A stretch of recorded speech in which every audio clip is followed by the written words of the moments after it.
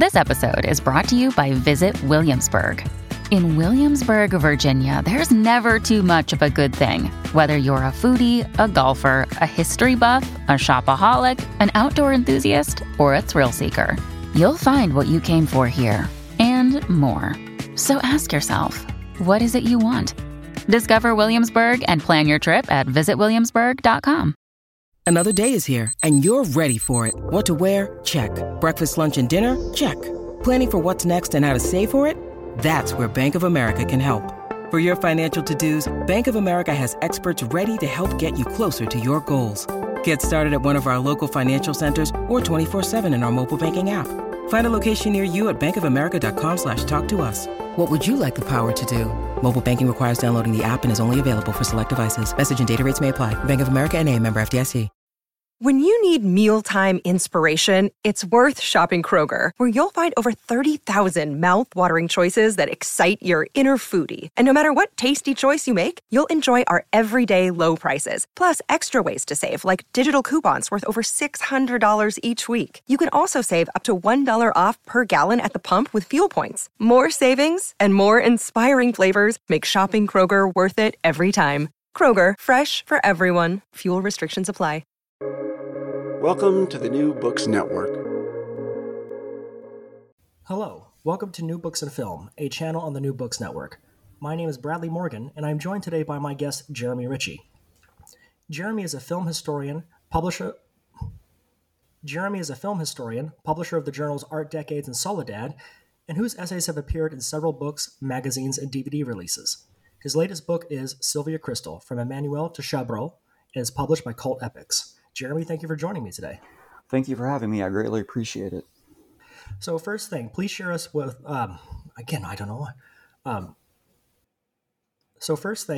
share with us what your book is about. So the book is about the career of the Dutch actress Sylvia Kristel. It's concerning her career from 1972 to 1981, which was her the most exciting period that she had in front of the camera. So it's concerning Sylvia's work basically throughout the 70s, and then it ends at Lady Chatterley's Lover during her failed Hollywood run. So you write in your book that you first had the idea of documenting Sylvia Kristel's life during the 1990s. What was your original vision for that as compared to the book when it came out? So the genesis for the book, it happened in the mid to late 90s when I first saw the film she made with Valerian Borowczyk called La Marge. The first time I saw that film really, really affected me in a way that quite unlike any other work. It immediately became one of my favorite films and one of my favorite performances. After I saw the film, I began, researching her life and work, and I was struck by just how many great directors she had worked with, just how really interesting her career in front of and behind the camera was. And I was really bothered by that she had basically been written out of film history, and the only role ever mentioned was Emmanuelle, to the point where, it was impossible to read anything about Sylvia without having it connected directly to Emmanuelle, which, as great as that film and the first two films were, she deserves to be remembered for much more. So that was really the genesis for it. When I first got the idea for the book in the late 90s, I hadn't even written online yet. So the idea of writing a book seemed like a very, distant prospect.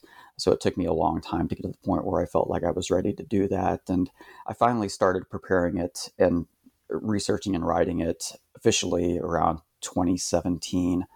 By that point, the focus of the book had come into view that I really wanted to pinpoint a look at this decade that she had, where she worked with some of the finest European directors of the post-war era, some of the most interesting films, and gave some of the most memorable performances.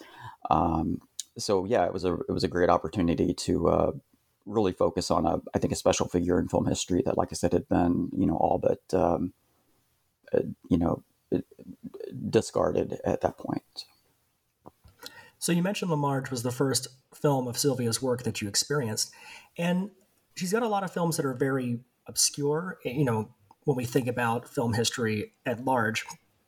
And between the internet and repertoire film distributors, you can almost find anything these days. But back then, when you first had the idea to write about her, a lot of these films weren't as readily available. How did you find some of them, and what was the most difficult film to find?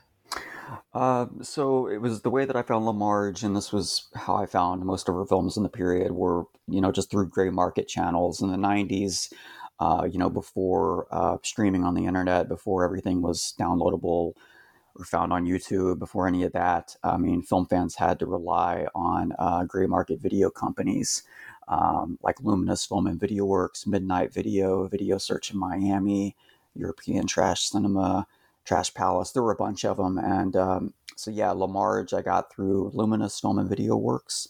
And these were basically companies that would take films, that had appeared on VHS or television prints throughout Europe, and they would basically dupe them and import them to the States, copy artwork. They were essentially bootleg titles. But yeah, at that point in the late 90s, early 2000s, there were just a handful of her films available. And since then, and thankfully since the publication of my book, a number of the films that I've written about are now available on Blu-ray and DVD, and some even streaming. But there are still some that including LaMarge. I mean, ironically and sadly, her three finest films, LaMarge, Alice, and Renee Lacan, are the three most difficult ones to come across. They haven't been officially released. You can only get them through gray market channels, or going on YouTube and finding older prints of them. So that's been frustrating that her finest work is still amongst the hardest to find. But like I said, luckily much of the work now has become more readily available. We'll talk about some of those releases and the work you've done for them a little bit later, but let's dive into the book first. So in your book, you present her filmography chronologically, and while you're doing that, you explore Sylvia's life through those films, and that's how you drive the book's narrative. She had a very difficult life, but the approach you took focused more on the films, which really added a lot of dignity to her story. Can you tell us more about the direction you took? Well, thank you. I didn't want it to be kind of a gossipy, tell-all, straight biography. I'm really not interested in those, and I find that style of writing can be really offensive at times because it is so invasive. But at the same time, I didn't want, while the book is mainly about the films, I didn't want to lose the role that Sylvia's life played, in the production of each one of these. And you can essentially see kind of the trajectory of her life in these films, and the changes that happened to her and some of the struggles that she had, especially throughout the late 70s and early 80s. So like I said, the main focus were the films that she made, but I did want to include enough biographical information so people felt like that they hopefully, will know her a little bit better by the time they finish the book, and will have a little more respect for her, which is, the main thing that I wanted. I wanted people to come away from this understanding that, this was a serious artist. I mean, she was not only an accomplished actress, but a great painter, writer. She was just a remarkable figure. So I really wanted people to come away from the book knowing that she was much more than just a softcore adult film star from Emmanuelle. There had been a biography written about her a few years back that's only in Dutch. It's a Dutch language biography, which, got some acclaim. So I knew that there was already like a book kind of just about her life that was out. So I wanted to, again, just steer clear of any sort of straight biography. I wanted this to be kind of a combination of really a number of different genres, of different types of writing, but to have the biographical information, the information that I focus on be connected directly to her work, essentially. And I think that was an incredibly important direction to go in, because when we think about women in cinema, it's usually that salacious elements that define their career. And there's a lot of inherent sexism that's built into that still thrives. And absolutely. And we'll talk a little bit more about that legacy a little bit later. Because I wanted to ask, while you treat some of the darker aspects of Sylvia's career with such care and dignity, It is impossible when we discuss her work to not talk about Emmanuelle and the effect that had on her throughout her life, especially being typecasted. How did that role affect her, and what did she try to do to push back against it? And what were your goals to try to reflect that in your book? Well, Emmanuelle, I mean, it simultaneously made her career and it also broke it in a way. I mean, she was never able to escape that role. During my research, I uncovered thousands upon thousands of articles, clippings, mentions, and literally it's nearly impossible to find one that didn't mention the character Emmanuelle during it, regardless of how far away time-wise the articles were written. And even when she passed away, I mean, every headline included the name Emmanuelle along with hers.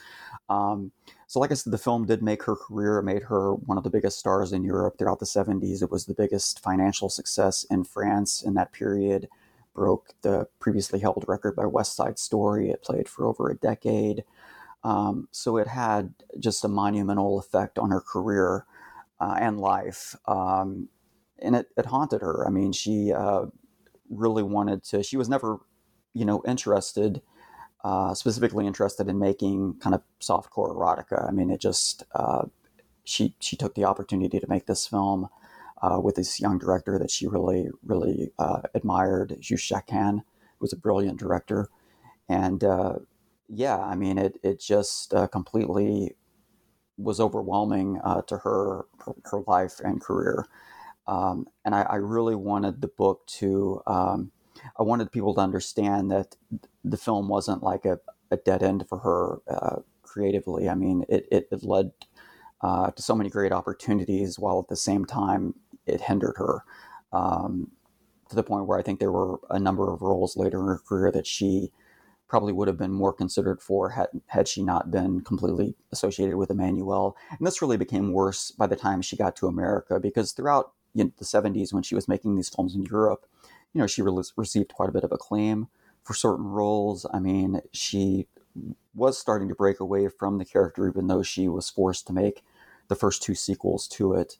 But by the time she got to America, she was viewed, just as a sexual object. And you mentioned, the sexism and the misogyny, and that really came into focus, reading and researching, vintage clippings about her time in the late 70s when she tried to switch to English language films. And I mean, I mean, we live in a very sexist world. And if you can just magnify that going back several decades in the 70s, I mean, it was really outrageous. I have a lot of compassion for her, and I can't imagine how hard it was for her to go through that, to be viewed as just a sex object, and as just for this role that she really had no connection to personally or creatively. Really, she wasn't really all that interested in that type of film. She wanted to make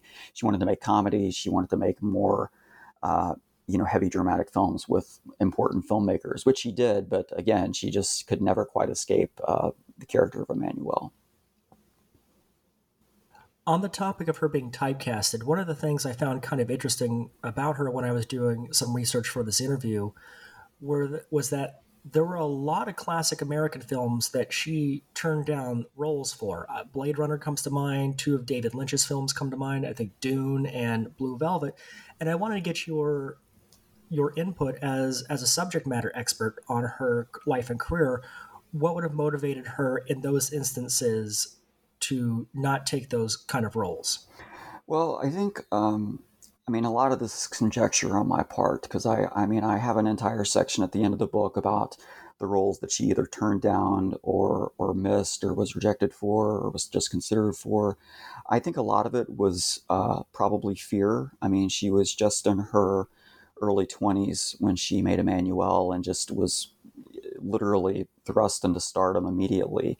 And, there were a number of roles that I felt like she was probably, like, I know, one of the major roles that she turned down that I think would have had just a major effect on her career was Ingmar Bergman's The Serpent's Egg. which, the idea that she could have worked with somebody with Bergman's stature is, and she didn't, and she turned it down is frustrating to know. But I just think a lot of it was, insecurity, kind of self-doubt in that period. And then, by the time that the late 70s arrive and her confidence level is maybe a bit higher, a lot of the exciting offers from the mid to late 70s started to fade away. One of the big ones that I think could have really, she needed a hit. She wanted to cross over to English language films because she spoke fluently in several languages, including English. If she had accepted King Kong in 1976, that would have been, even though that film, did receive a lot of critical disdain at the time, it would have completely altered her career, and it would have been the kind of role that would have introduced her to American audiences much better than something like Concord Airport 79, which is what she ended up attempting to cross over with several years later. But yeah, I mean, it was simultaneously fascinating and frustrating to read about, these amazing films and roles that she, had in her hands and she just let slip away. One thing that I really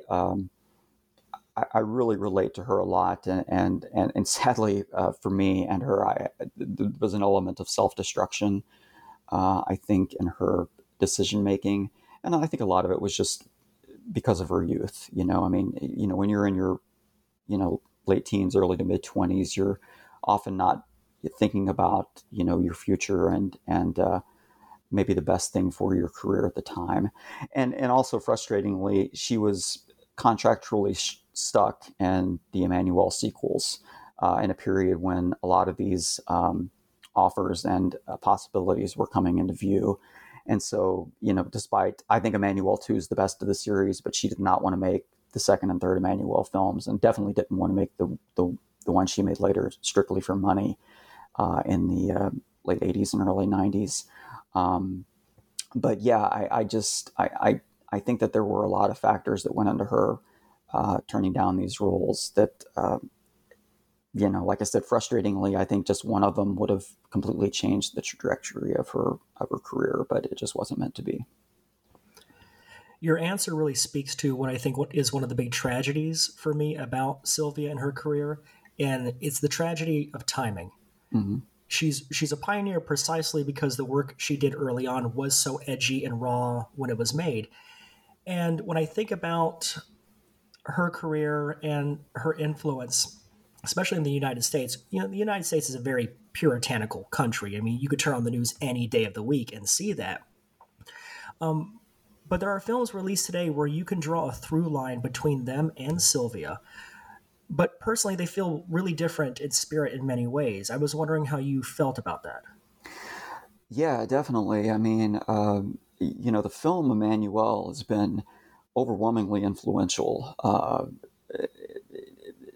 mean, you can't even, I think, really put it in context just how influential the film has been. And I think Sylvia really paved the way for a lot of young actresses, the capability of appearing in a film that might be more on the explicit side and still having a successful, distinguished career after that. I mean, I've often mentioned people like Kim Basinger in 9.5 Weeks and Dakota Johnson in 50 Shades of Grey in connection to Sylvia, and that, Sylvia's work in Emmanuelle really paved the way for them to do that kind of work, and then to not be Sylvia took all the hits. I mean, Sylvia is still the one that's, I still see her referred to as a porn star, which absolutely drives me insane. Because I think when people hear that term now, they immediately think hardcore pornography, and that was so far away from anything Sylvia ever did or even considered doing.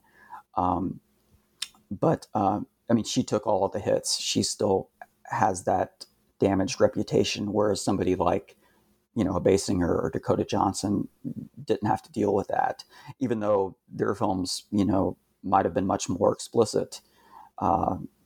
In hindsight, it doesn't matter, because we've come to a point, thankfully, where I think we can have actresses making more explicit films and not being demonized for the rest of their careers because of it. Or I will say American actors. Now, I still think that there is a real stigma about European actresses, especially ones that are attempting to cross over to American shores. There's something about Hollywood and the way that they treat European actors that I've always found really disturbing, and Sylvia definitely is a great example of that. And I mean, you look at a film like Concorde Airport 79 and you realize that she's working with Alain Delon, one of the great, French actors of the post-war era, and they're in this just piece of junk. And that's just, that's just traditionally what Hollywood has done with European actors. They bring them over, especially women, and they just cast them based on their looks. They just cast them based on their, quote unquote sex appeal. And it's harmful and it's damaging. And I know I'm going away from your question, but yeah, back to your question. Sylvia and Emmanuelle were both incredibly influential. I think that and their influence has not been. I don't think it's been dealt with enough. I don't think she's gotten enough credit for it. I wanted to ask that last question because much of Sylvia's work still feels very powerful and dangerous today, even decades later, and that's largely because of the pioneering elements of her work, and some of it is perhaps even a bit projection because of her reputation. But I wanted to get your thoughts on those elements that still feel powerful and dangerous and what she represents now.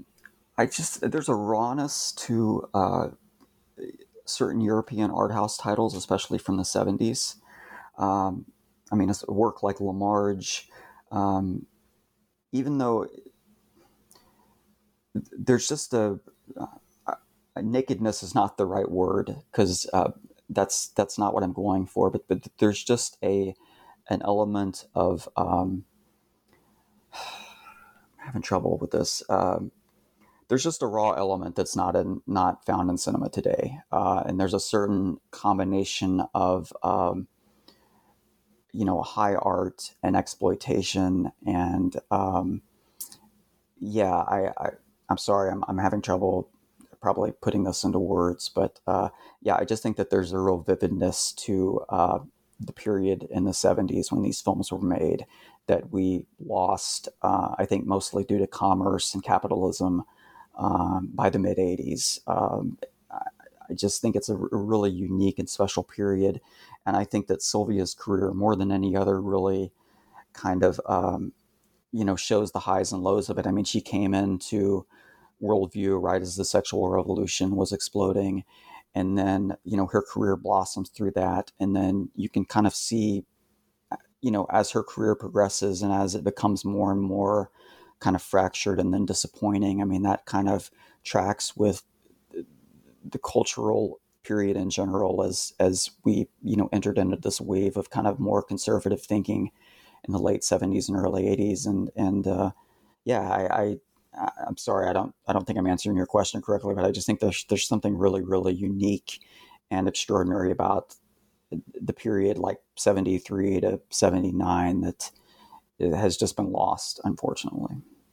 You've had a lot of time to get absorbed in Sylvia's career since discovering her films and beginning thinking about the project in the late 90s. But when you started writing the book in 2017, how did your relationship and understanding of Sylvia's life and career evolve from when you first had the idea to write about her? Oh, it was really almost overwhelming, because when I initially got the idea to write about her, it was just because I admired her as an actress. I was really blown away by this performance, and the story of her career really intrigued me. And I'd read her memoir, so I knew in a certain way that I related to her, but I didn't quite know the extent of just how much I had, despite the fact that we come from completely different backgrounds in different parts of the world. When I started to research her life and career, there was just such a relatability, and I just felt so connected to it, to the point where it was really an emotional experience researching and writing the book. And I hope that comes through in the writing. I wanted it to be less scholarly and more emotional, because that's kind of the way that I view art in general.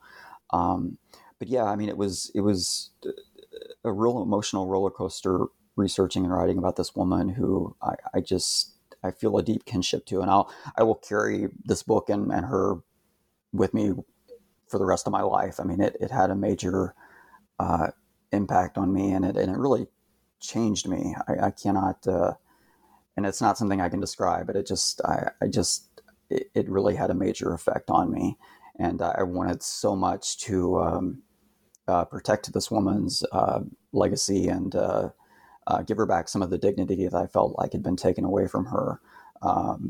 But yeah, it was a completely different experience once I started to do the research. It became much more of a personal work at that point. What really surprised you when you were writing the book? There were a lot of surprises. I mean, one of the main ones, going back to what we spoke about earlier, was just the number of projects that she could have appeared in, and that, like I said, takes up one of the final chapters in the book. I mean, I knew about some of them, but when you really sit down and start to read about these films, and not only the films that were made that she turned down, but films that were just never made, because there are a number of those in Europe that were written about in the press that never appeared, including her two dream projects, which were, I think, some of the most surprising sections of the book. One that she was going to make with her partner at the time, Hugo Claus, the great Flemish writer and filmmaker. They were going to make a version of Madame Bovary, which was one of her dream projects and roles. That never got made, even though it was announced and there was an ad taken out. And the other one was a remake of a 1930s film that she would have been absolutely perfect for, called Sleeping Car of the Madonnas, Madonna of the Sleeping Cars. Another film where an ad was created, marketing campaign was set up, the film was never made. Sylvia, for me, in a lot of ways, even though she was very much connected and belonged to the 70s, there was something about her that really harkened back to the 20s and 30s, specifically the silent film period, and figures like Dietrich and Garbo. So those two films would have been really, really extraordinary to see her make and appear in. Otherwise, surprising-wise, I think just how much I related to her and aspects of her life and mistakes that she made. And I mean, I've had, not to get too personal, but I feel like that we've all had our struggles, whether it's ourselves or with family members or friends. But I've dealt with chemical dependency issues in my past, and alcohol troubles and so forth. And so a lot of that I was able to really recognize, kind of the self-destruction that comes along with that, and especially viewing her career in the late 70s, around 78, 79, specifically 78, when she went back to the Netherlands briefly to make two Dutch films for the first time since the early 70s, called Mysteries, Pastoral 1943. There was something about her in that period. There's a fractured quality, a quality of kind of a person that's been beaten up and I think undervalued, that I really, I don't know. It was very,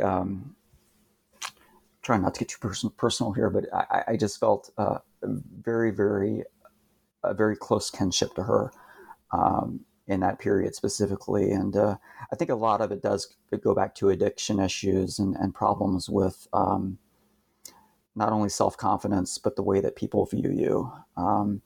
So yeah, it was just a really, I think the entire process was kind of surprising to me in a way.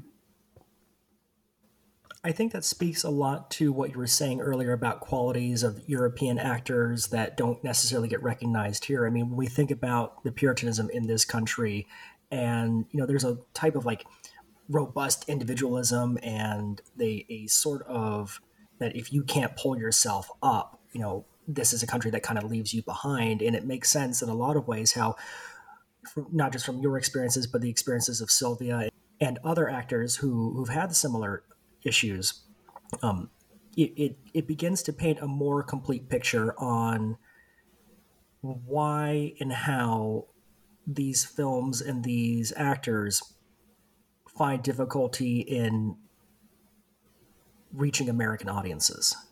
Mm-hmm. Yeah, there's a certain cruelty about Hollywood to me that I still feel is very much, maybe even now more than ever.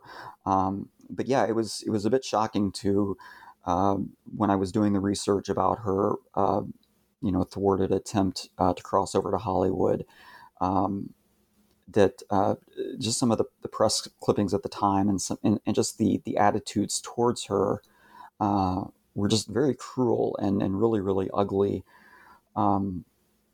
Focusing on just specifically on her looks. And by the time that she made Mata Hari in 1984, which was, the worst period of her life, I mean, was when her addictions were really out of control, and she was still struggling with this abusive relationship that she had managed to come out of, and and to have all of this disdain coming from the American press and the way that Hollywood was treating her. I've just never been able to comprehend, being in Europe, working with somebody like Claude Chabrol, and how distinguished and esteemed that is. And then just within a couple of years, just being in the absolute dreck of Hollywood's, blatant commercialism and just gross kind of money-making only attitude.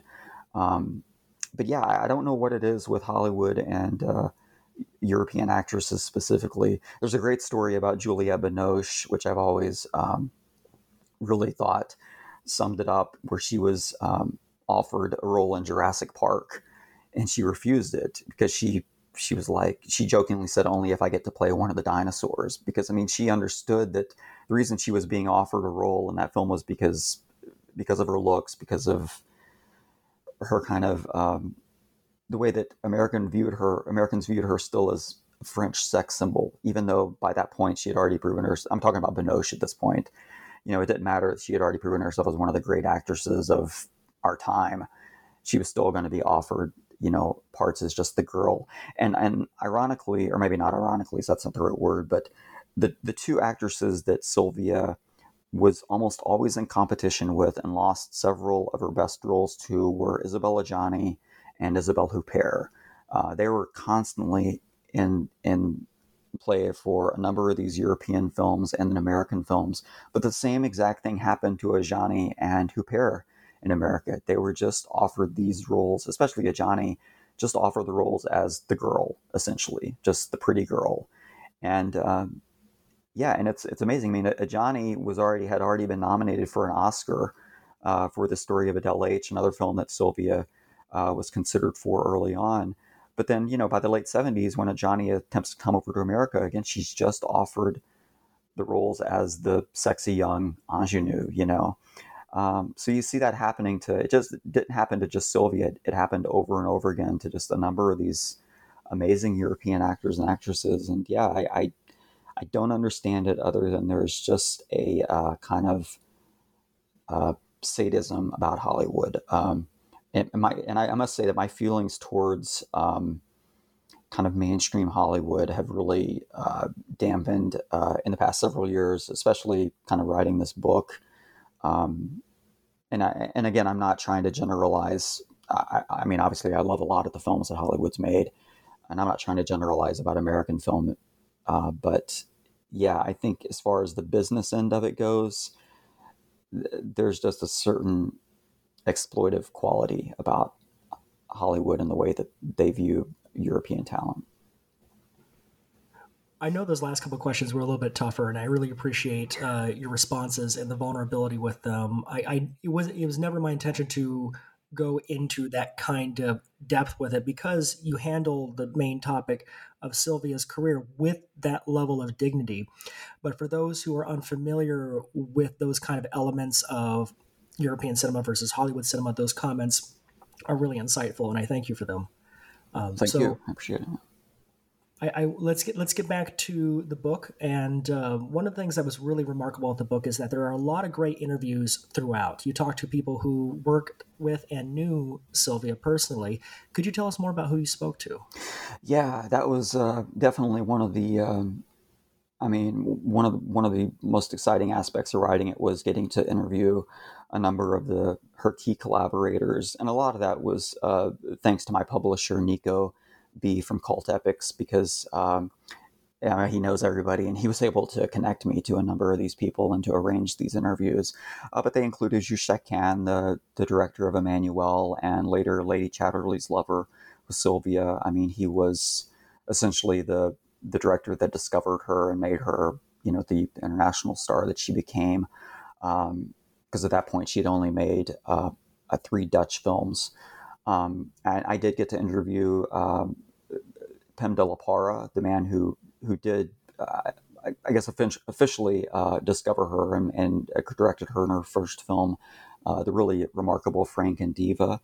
I also got to interview Francis Lay before he passed away, who composed the amazing soundtrack for Emmanuelle 2, which Sylvia sang the theme song for, and he had never spoken about their collaboration in detail before, so that was really exciting for me to be able to not only get one of the last interviews he ever gave, but to have such a detailed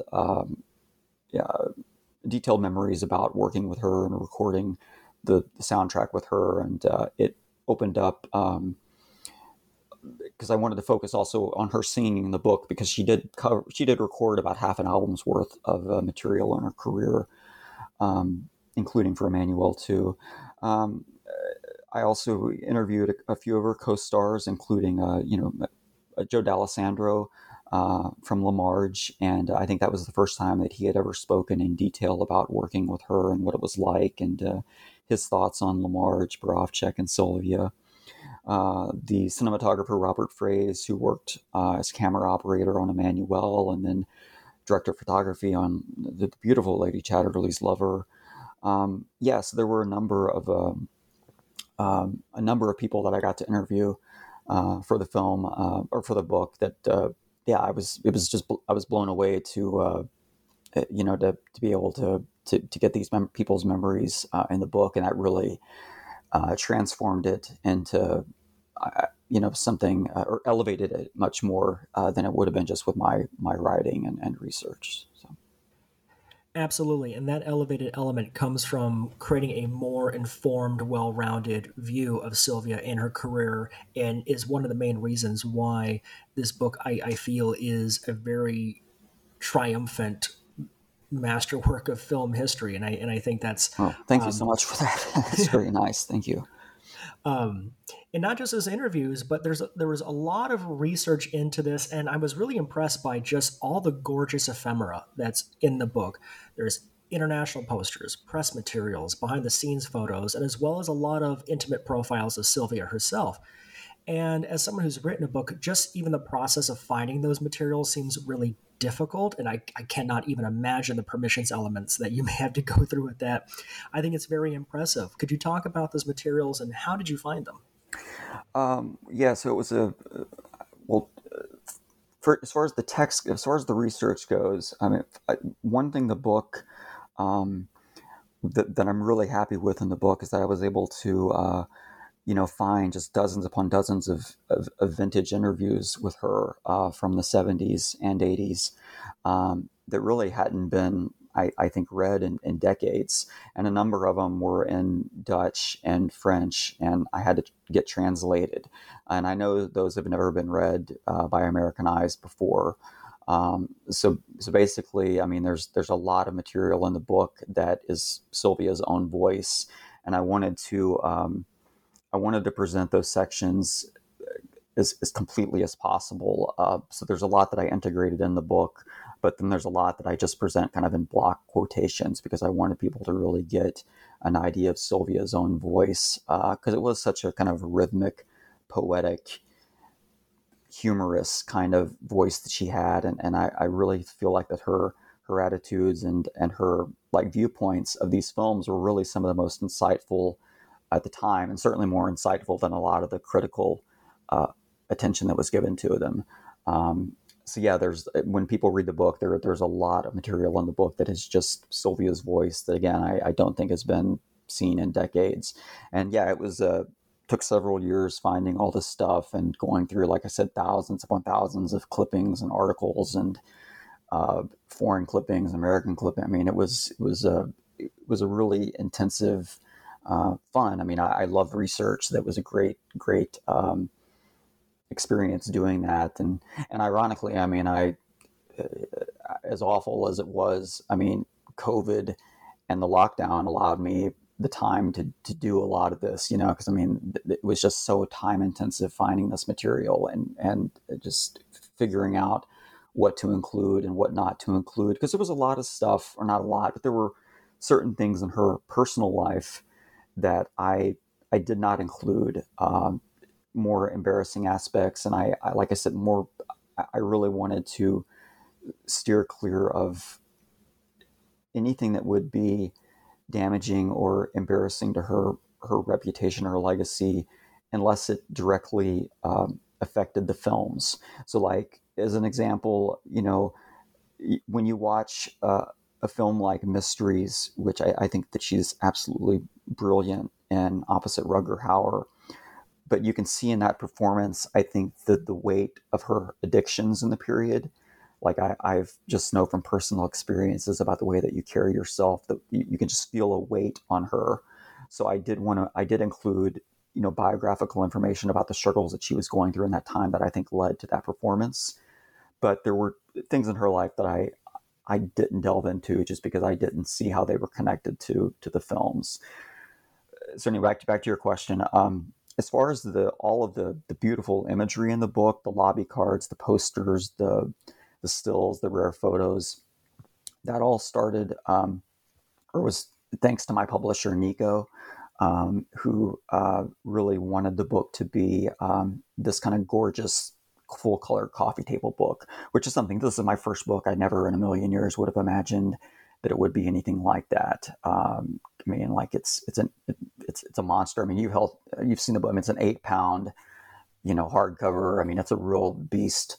And yeah, so it was basically Nico and I for about a year and a half, getting all of this material together. Going on eBay and finagling with different sellers in France and throughout Europe. And so yeah, I bought some of the stuff. He got majority of it. I already had some stuff in my collection that I sent to him, and then basically once we compiled all the material, he had a professional designer that went in and restored all of it, because a lot of the posters and lobby cards were in pretty rough shape. So the restoration job, I think, hopefully people can see that when they flip through the book, how much care and attention was given to it. But it really was a lot of work for Nico and his designer to get all this material looking as good as it did.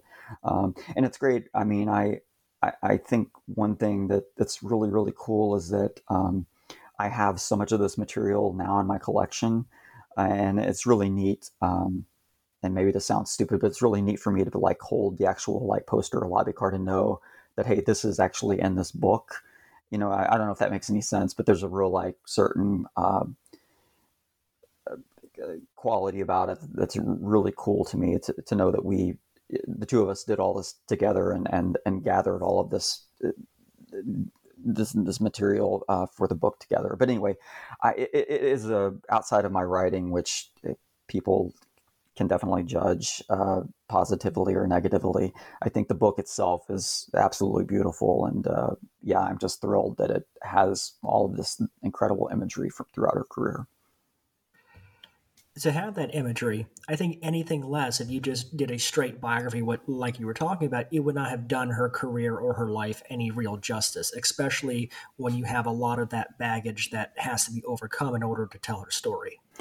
Yeah, and also I wanted to, one thing that I really focus on throughout the book is that the way that all of the films that she made, or nearly all of the films that she made after Emmanuelle, the marketing departments of the films attempted to connect them back to Emmanuelle, even if they had nothing in common with them. So, for example, a film like La Marge, which was kind of the polar opposite of something like Emmanuelle was even at one point advertised as Emmanuelle 77 in some parts of Europe. So there was like always this. So I wanted to like make sure that the book showed the way that these films were advertised.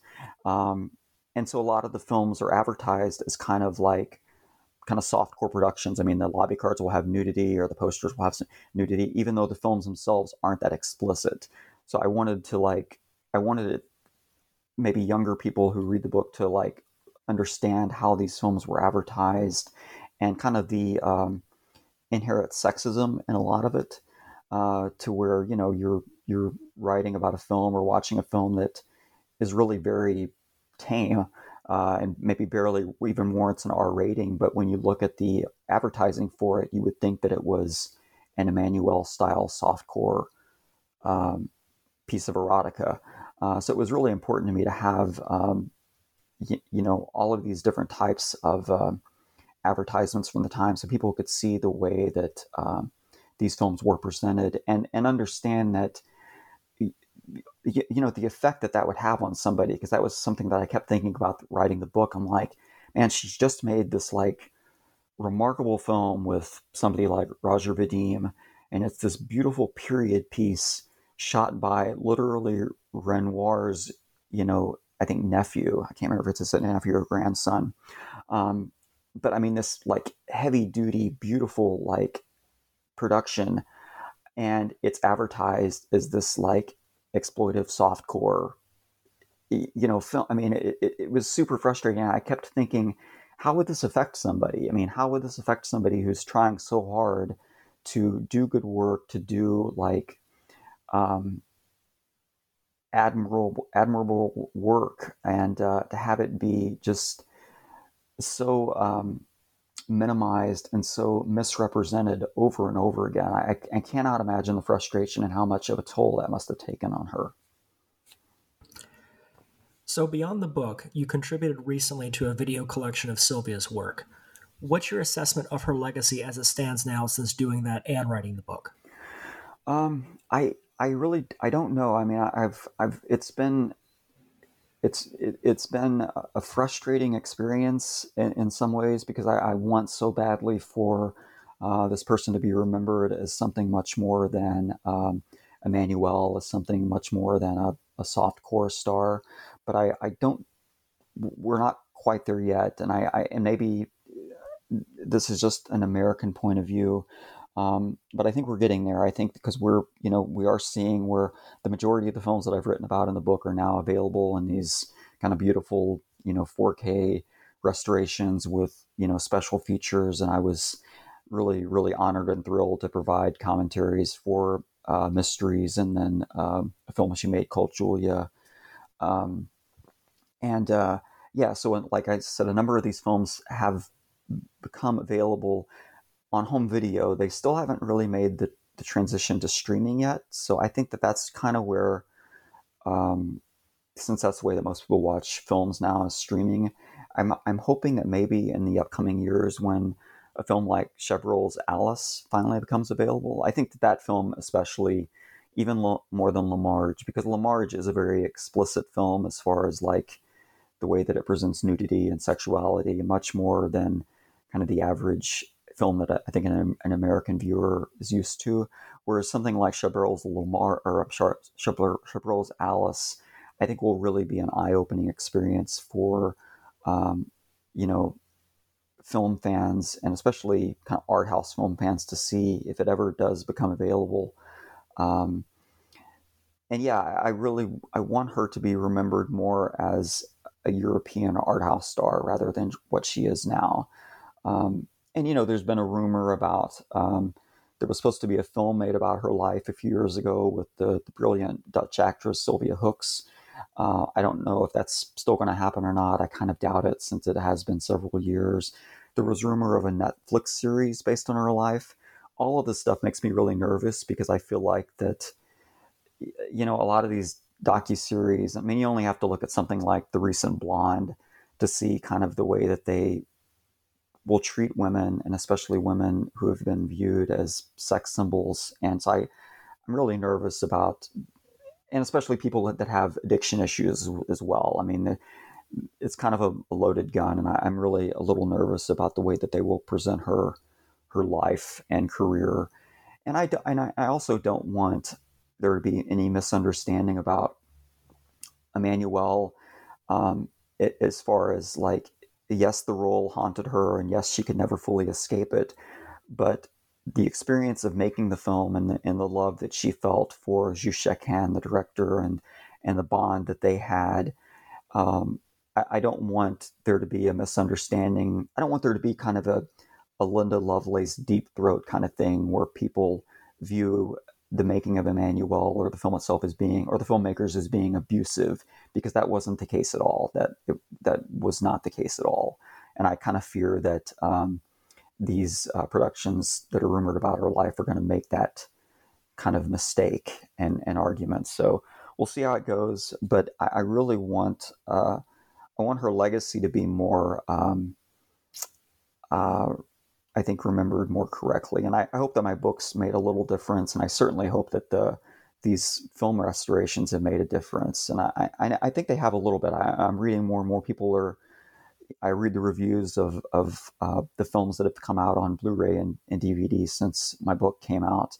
And you can sense more respect. I mean, you can sense more like, hey, she's really surprising in this role, and she's really, really great. And, so yeah, I hope that, I hope it continues. I will definitely continue doing all I can, attempting to rehabilitate this woman's life and career, because I just, like I said, I think she was remarkable. I think that she was, I think she was the Dietrich of her age, and I don't think that she's ever gotten credit for that. And I will keep going until more and more people start to realize it.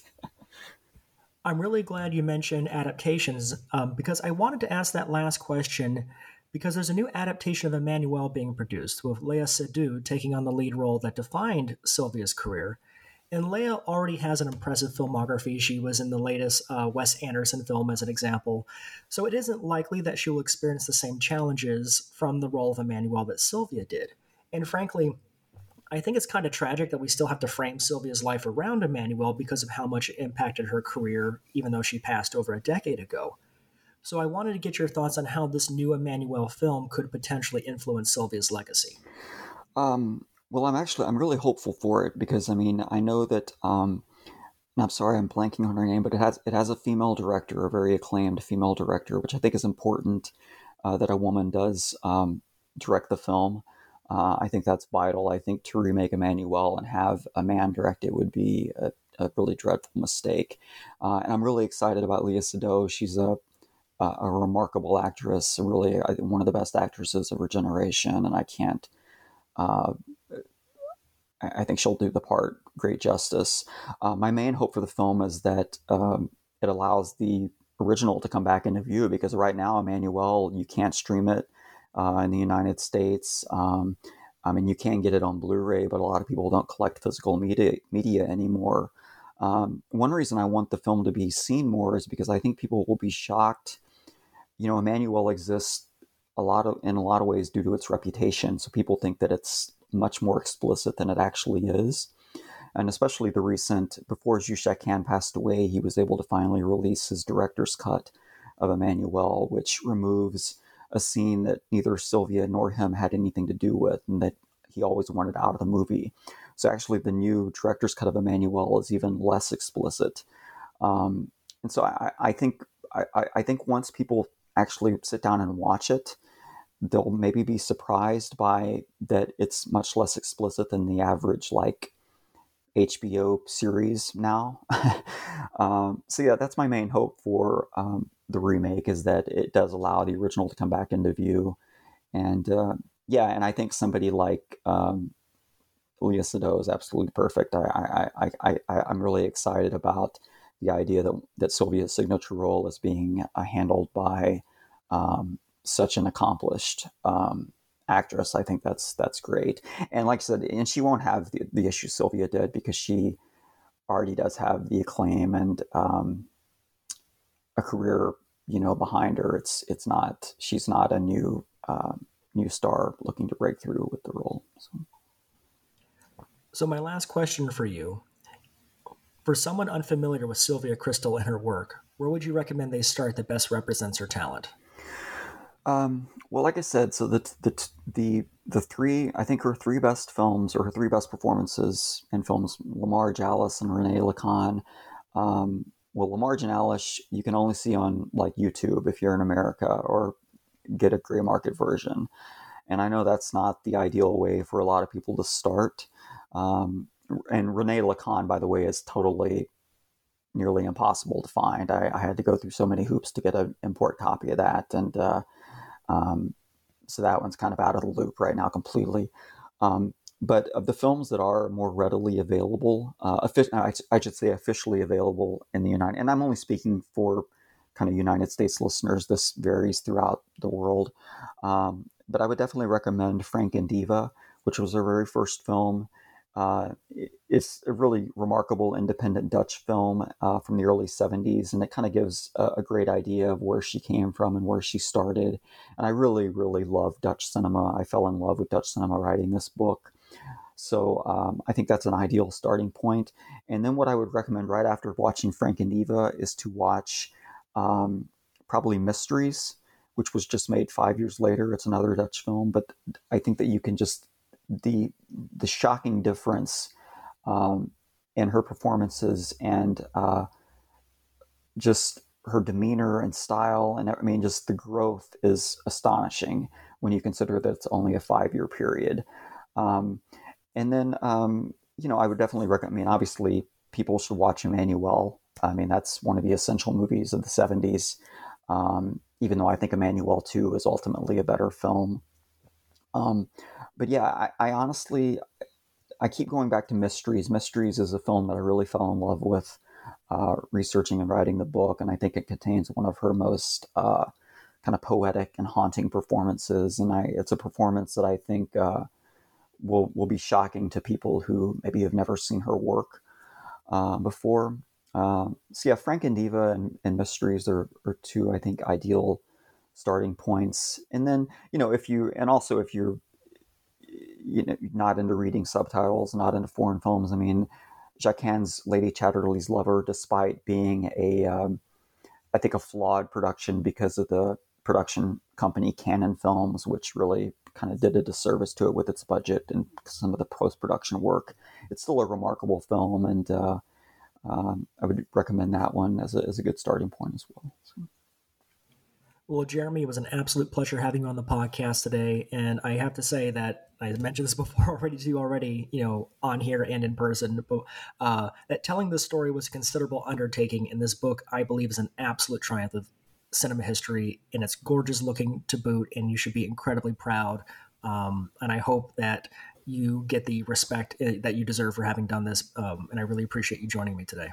Well, thank you so much, Bradley. I cannot thank you enough for those kind words, and and for the interview. It really means a lot to me to when I hear from somebody that that did find a connection with the book. That really, for a first time writer, that means everything, and especially means a lot considering how hard I've tried to, or how much I've worked to protect this woman's legacy and bring her career back into focus. So yeah, I cannot thank you enough. Thank you so much. My name is Bradley Morgan, and you've been listening to New Books in Film with my guest, Jeremy Richey. His latest book is Sylvia Kristel, From Emmanuelle to Chabrol, and is published by Cult Epics.